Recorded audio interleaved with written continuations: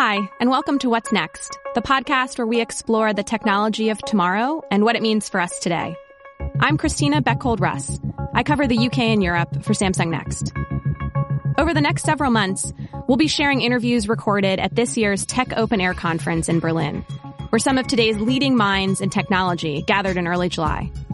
Each week, we'll highlight the human stories behind tomorrow's most groundbreaking innovations.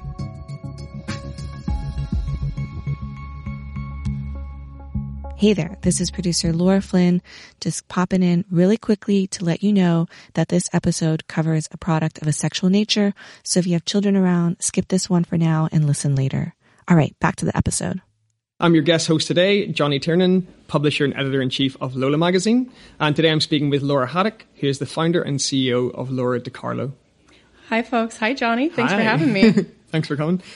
So let's start with your story. How did you get where you are today, and what is it that you do? Do we want to talk orgasms, or do we want to talk like professional career? Because they're kind of the same thing. Okay. I had this crazy orgasm when I was actually approaching med school when I was about 28 years old, and this was probably about 10 years into a medical career, post-Navy, and it literally knocked me off the bed, and I landed on my back on the floor like a total idiot and stared at the ceiling and just thought, how do I do that again? I was with a partner and I'm looking at that partner and I go, how do I do that again by myself? And, after some years of actually like trying to pursue, like, how do you do this? I actually really dove into the physiology of erogenous zones, like being in healthcare and having kind of an obsession with anatomy and physiology. I wanted to know how to really do that again. And I discovered that there are, there's not just a couple of erogenous zones. There were many. And at that time there were I'm looking at a list of 12 and I'm like, okay, well, which ones do I want to, pursue the most? And the one that I discovered was what, Women's Health calls a blended orgasm or the holy grail of orgasms. It turns out there was no product that could do this because I was in search of the holy grail. I decided to do the design myself, and there were three big problems I wanted to solve. The first was I wanted something that felt like a human partner. I wanted to eliminate vibration. So in order to do that, we needed to create biomimicry, or the mimicry of human motion. So I wanted that human partner experience. The second, I wanted something that was totally hands-free.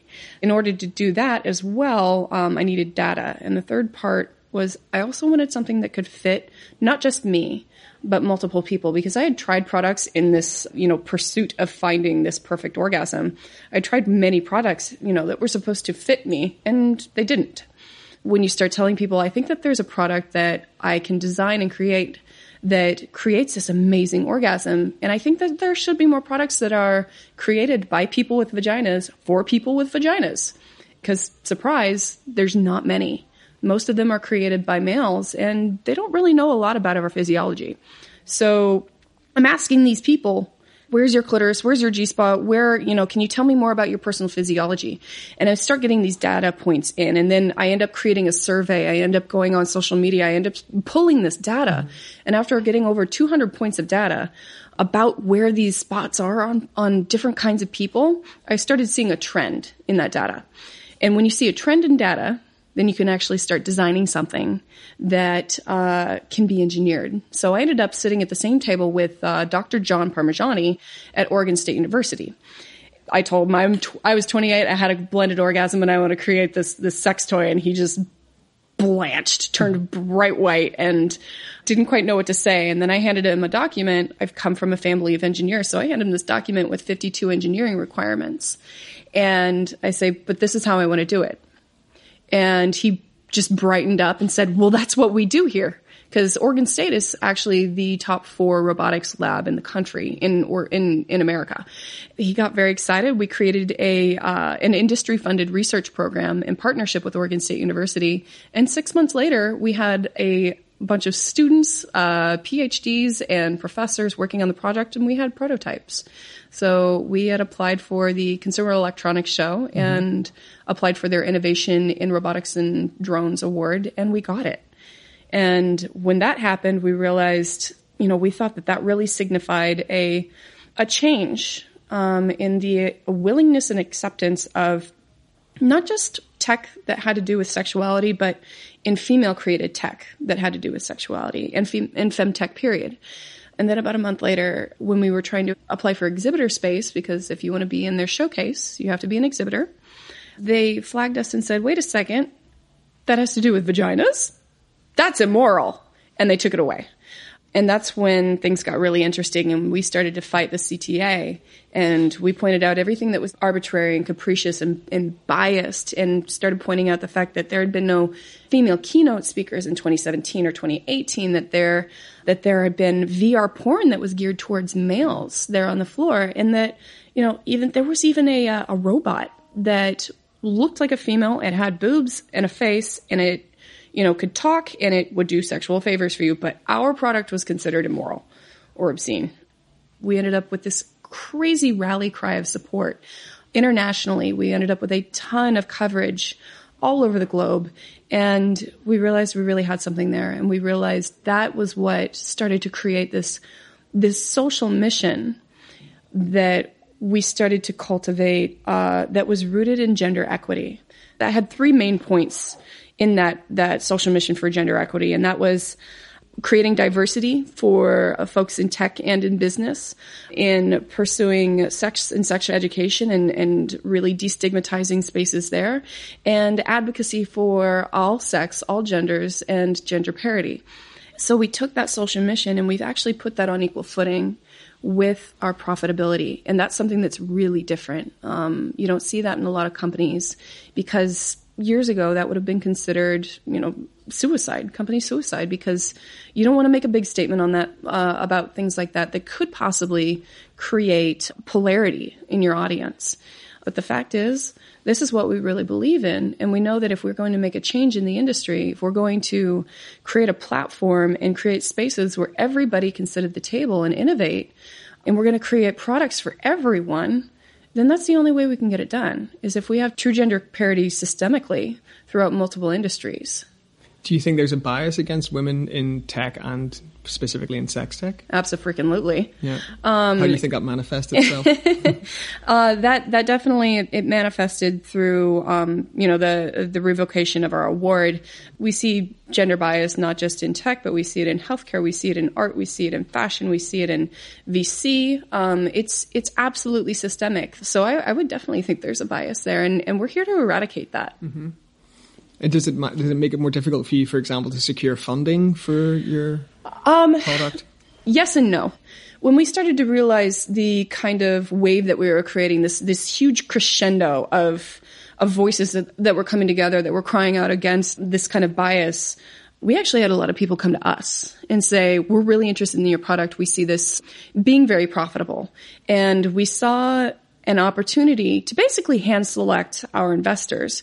We'd pitched and we'd already looked at quite a few VC spaces, and we had an opportunity.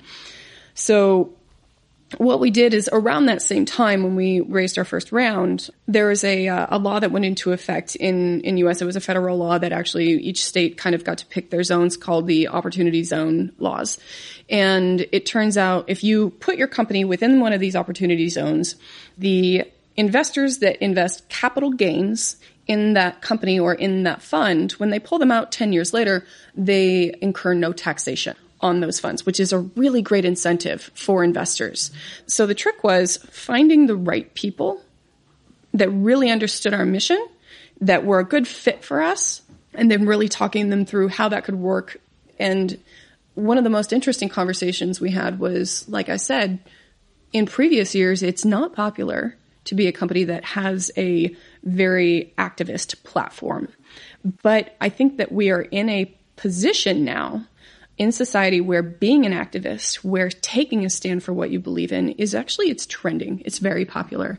Most consumers are making their decision whether or not to buy or not to buy based on whether you are a socially responsible company, based on whether your platform is in agreement with, what they want to see happen in the world.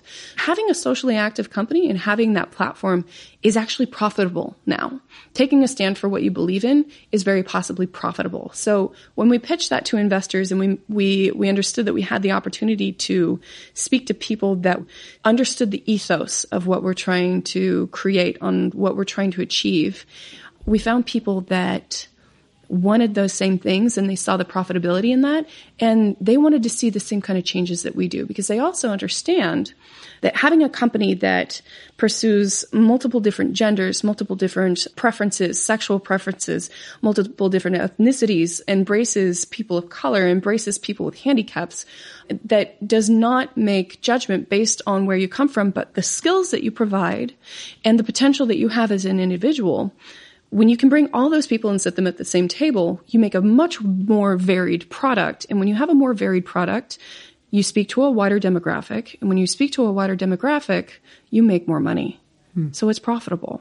When investors start to understand that, they're happy to sign up. I understand you've got an all-female or almost all-female engineering team and an all-female team almost. We're diversifying. We have some men now. We started out with almost an entirely female team. We had a director of production who had originally worked for HP.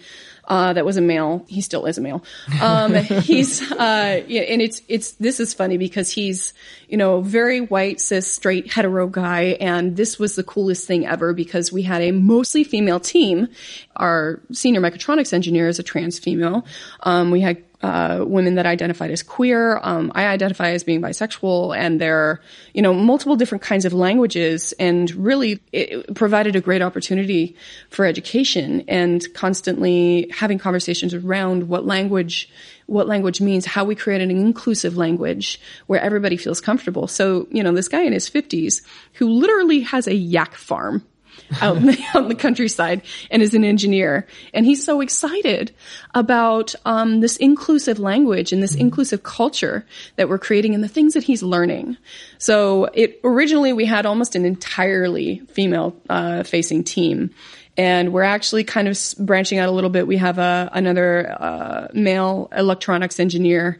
And our sales team is starting to really diversify as well. We have a lot of people that are in the queer space, that are in the LGBTQ space, that are female-facing, that understand different demographics. They can speak to that. They can create art. They create language. They create marketing spaces for people of all different kinds of lifestyles and preferences. And that's the only way that I want to keep innovating, is making sure that we can talk to all these people. So it starts from the inside and goes all the way out to the outside, and it goes from the bottom all the way to the top. Yeah, that's really cool to hear. There's a company in Berlin in Germany called WowTech that develops sex toys. They developed the Womanizer, and they said that employing as many female and getting as many female identifying and female involved in their company is a real driver for them. But they said where they struggle is getting engineers involved, and said that even though most of their team is female, with engineers it's nearly all men, which is kind of problematic because a lot of the time they're developing toys for women. How do you think having an all-female team influences the product that you're developing? It's a huge advantage. I'll tell you that, because a woman designing something, and when you try to explain to somebody, I want it to feel like that versus I want it to feel like that. I don't know. Like being able to explain something to somebody that has a vagina, that has a clitoris, they're definitely able to get there quicker. But as far as being able to hire those folks, one of the smartest decisions we made was putting our engineering lab right next to Oregon State University. Like I said, they have an amazing College of Engineering. Our first hire was Dr. Ada Rhodes Short, who came out of their PhD program. And we've got 2 engineers that are coming up to finish their degrees in engineering. But I mean, you really have to look. The other thing too is that we've had people come to us. People ask us, like, are you hiring? And a lot of that isn't just because of the product that we're creating. It's because of the social mission that we've created.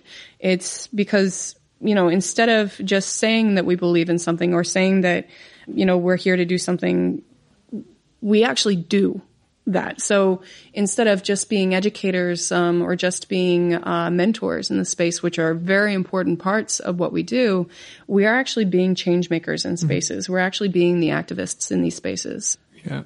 I have to admit my own ignorance. I didn't know what a blended orgasm was until today.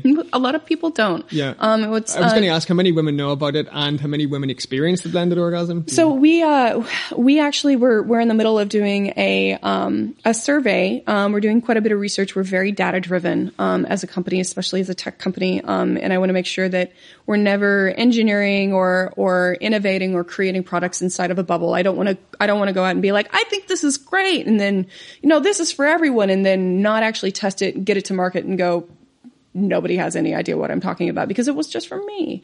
We make sure that we test everything. We're going through a lot of testing right now. We've surveyed over 1,500 people that span the gamut of what a good segment of society looks like right now. We actually increased the LGBTQ population because I really wanted to understand how open they were to, sexually, about talking about sex with their partners, about their own physiological knowledge of their own bodies. So we found that portion of people they know where their clitoris is. Like a higher percentage of women know where their G-spot is, or they know about the blended orgasm more. But what we found generally is that not a lot of people know, period. So we're looking at about somewhere in the realm of 70% of women know where their clitoris is, which blew me away because I was like, everybody knows where that is. And it's not the case. Not everybody knows what a blended orgasm is, but I guarantee you when you talk about it and you tell them, yes, this thing does exist, and it does exist for everyone. Everybody has a clitoris. Everybody has a G-spot. You know why? Because the G-spot is actually made up of the same erogenous tissue as the clitoris. And the clitoris is actually about the same size as your hand. We only see one little tiny part of it. That's the glans clitoris. So we see there's a lot of erogenous physiology that goes beneath the external physiology, branches out around the vaginal canal, and then there's a small bundle of nerves just on the anterior wall of the interior of the vaginal canal. That's the Grafenberg spot. That's the G-spot. It does exist. But we've also demonized female sexuality for so long, women are afraid to touch themselves and figure out if it does or not. But that's why we're here too. We don't ever want to disparage anyone from wanting to ask those questions or know more. We want to educate people as much as we can. And will your future product be the thing that opens this knowledge and this gateway to them? Absolutely. What's really neat about this product is it's entirely customizable. It can be moved, it can be shaped, it can be literally conformed to the internal and external physiology. So such that when you get it into the right spot, you can actually toggle each function up, down, on, off individually. You start to understand more about where those spots are on you, how you like things a little bit more. You start to understand just how you like that experience to be for yourself. And what's really interesting about that is you educate yourself more about your own experience and your own preferences. And what's fun is that then you can go and you can tell your partner, this is exactly what I like. That's empowering. That's very empowering. And that also brings people closer together. Cool. And when do you think this will be available for people to purchase? Yeah, that's a good question, right? It'll be available this fall. So, the other thing of note is that we will be having a pre-sale, coming up shortly. And the only way to get on that pre-sale list right now, and actually get the product and guarantee you get the product when it comes out this fall is if you go sign up on our website, sign up for our newsletter at LoraDiCarlo.com. Then we'll be doing that release this fall. And we've actually got 4 products that are nearly finished as well that are going to be coming out in the first and second quarter. And we've got a good 10 products, specs ready to go, and they're already starting on the engineering there. So we've got some big plans on the horizon. Exciting. Yeah, thank you so much. Super interesting. Mm-hmm. I was wondering, when it comes to branding, now you're doing your brand, right? Yes. I mean, so it's in process now. Am I right? We finished a second round of branding. We did some stuff up front this last year. We're still a startup company, so it's evolving, but it's getting more specific. Our brand is getting much more specific, and that's a fun journey. But yeah. And what has been the biggest challenge in the whole process? So when you're branding, when you're creating that brand, you want to speak to your demographic, right? Who has sex? Everyone. So how do you create a brand that is really for everyone? And when your values are rooted in respect and empowerment and integrity, that's what our company values are. And that for us means truly creating an inclusive environment. How do you make sure you include everyone? That's been a big focus of ours. How do you create something that is for women and people with vaginas, but maybe for somebody that identifies as a man that has a vagina? How do you make sure that men feel included? Because we do plan on making products for men. How do you make a brand that is for everyone, that is clearly for sex and for lifestyle? It's been a very difficult road. It's been a lot of difficult decisions. How do you make something that's has a lot of joy and positivity in it? Because that's exactly what orgasms do. They're good for your health. That's been the goal, is to create something for everyone and to make sure that we're never disparaging or ostracizing any one group of people. So the idea was to ungender it as much as possible, to create as much body inclusivity and body positivity as possible, to make sure that we're including all sorts of ethnicities, including all sorts of abilities, and folks with handicaps. All of these people deserve to have amazing sex and amazing orgasms too. We tried to keep it as neutral as possible and as inclusive as possible, and to really try to maintain the joy that you get, because everybody deserves pleasure. You've spoken about including diverse people on your teams and about receiving a lot of diverse feedback from your products. When you receive two directly contradicting pieces of evidence or of feedback, is the right thing to do to make the average? What do you do when you get two completely opposite bits of feedback? I think it depends on that feedback particularly. For this product, we haven't gotten that kind of feedback for this. But like I said, we're also creating products that are, maybe for one person and not for another. Where this first product, this hero product, is concerned, we're trying to make this as inclusive as possible. So we're trying to go as middle of the road as possible and create something that can be customized to each person's individual shape and nature and how they like to masturbate, basically.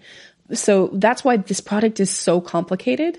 That's how we're actually branching out our product roadmap. We don't call it a product roadmap so much as it's more of a product interstate, because we get something, what was it, like just a couple weeks ago, we had already sent the product off. We've sent all the drawings and the specs off to manufacturing. And, I'm thinking, my engineers, they all have like a minute to like breathe, and maybe they'll take a couple days off and, they'll enjoy themselves. Nope. They did not do that. They went right back to work, and I went to the lab, and Kim Porter, our director of engineering, was like, I have something to show you. And, we went into the lab, and there's this table, and it's just covered in stuff. And Dr. Ada Rhodes Short, our senior mechatronics engineer, is like, I want to show you these things. So there's all of these little products just covering the table. There's like 10 of them. And the cool thing about our lab is that we've really streamlined our ability to innovate. And we've really dialed in the iteration process. So we can literally like CAD something up and print it in multiple different densities and have that printed, and they can wire that up and have it working in like a week, and print that up and print the form up and reiterate over and over again. So in the last few weeks, they went ahead and they CAD'd up all these different little products, and they've already done the firmware for it. They're all wired up. They all have power, and they're all moving around the table. And I'm just like, oh my gosh, these are like things that I wrote, like we talked about specs for like ages ago. Now they're all sitting here on this table, and I'm like, this is so amazing. And what is that? And she goes, oh, I thought that one up. And I'm like, I would have never thought that. And it's a brilliant idea. That is freaking amazing. And Kim's like, I did that one. And it's about having that diversity. It's about not just going, oh, well, this person likes it, this person doesn't. It's about going, well, what do you like and what do you like? Instead, we're trying to focus more on the experience and how we tailor each person's experience rather than creating a product and then trying to schlep it out to each individual. We're taking in the experience, and then we're creating specifications and an idea about how to solve that person's personal problem or create that personal experience. So it's not just about one product. It's about a ton of different products that are tailored for each individual. I'm just wondering how much of a danger there is from competitors copying your technology. Oh, it's dangerous. It's a rather volatile industry as far as copying and reproducing. The tech that we've created it's going to be pretty hard to copy. So the thing that we are most worried about is the reason you haven't seen a lot of product photos is because the product's done. It's gone off to manufacturing, but the second you actually publish that photo or publish a video of it working, you will see a copy of it within weeks by a competitor or by a no-name competitor that looks just like our product. Guarantee it won't do what we do. But they're going to try, and they do it very quickly because we've actually filed 9 different patents. Utility patents based on the technology that we've created, but there are a lot of places that don't honor patents, and they're going to go ahead and just get it out to market as fast as possible, especially seeing the kind of support that we've gotten. We have a large following already, and I think it's not just about the tech, it's about making a statement. Yeah, I was going to say it's like a part of a modern business is not only creating a great product, but a brand and an identity that people can align themselves with, especially if a competitor is going to come along and offer a product really quickly. You want to hope that your message and what you stand for is what people will opt for as well, so that I can understand that's why I feel like it's a very important aspect of your business is to have this identity, these values, and live that brand, so to speak. Yeah, absolutely. And it's like I said, like at some point we realized how important that was. It's always been very important to me. I mean, let's be honest, you don't finish high school or finish college and go, I'm going to be the CEO of a sex toy company. It just doesn't happen. But when I realized like, I could create this product, this device, this sex toy, yes, and start to educate people and help them feel more empowered and give them something that helps them discover their body better.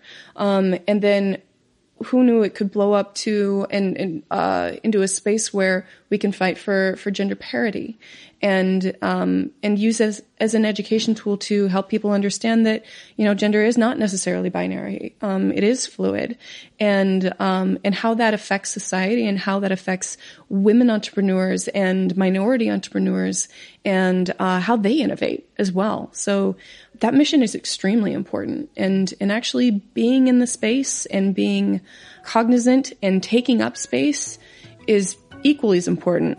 So thank you.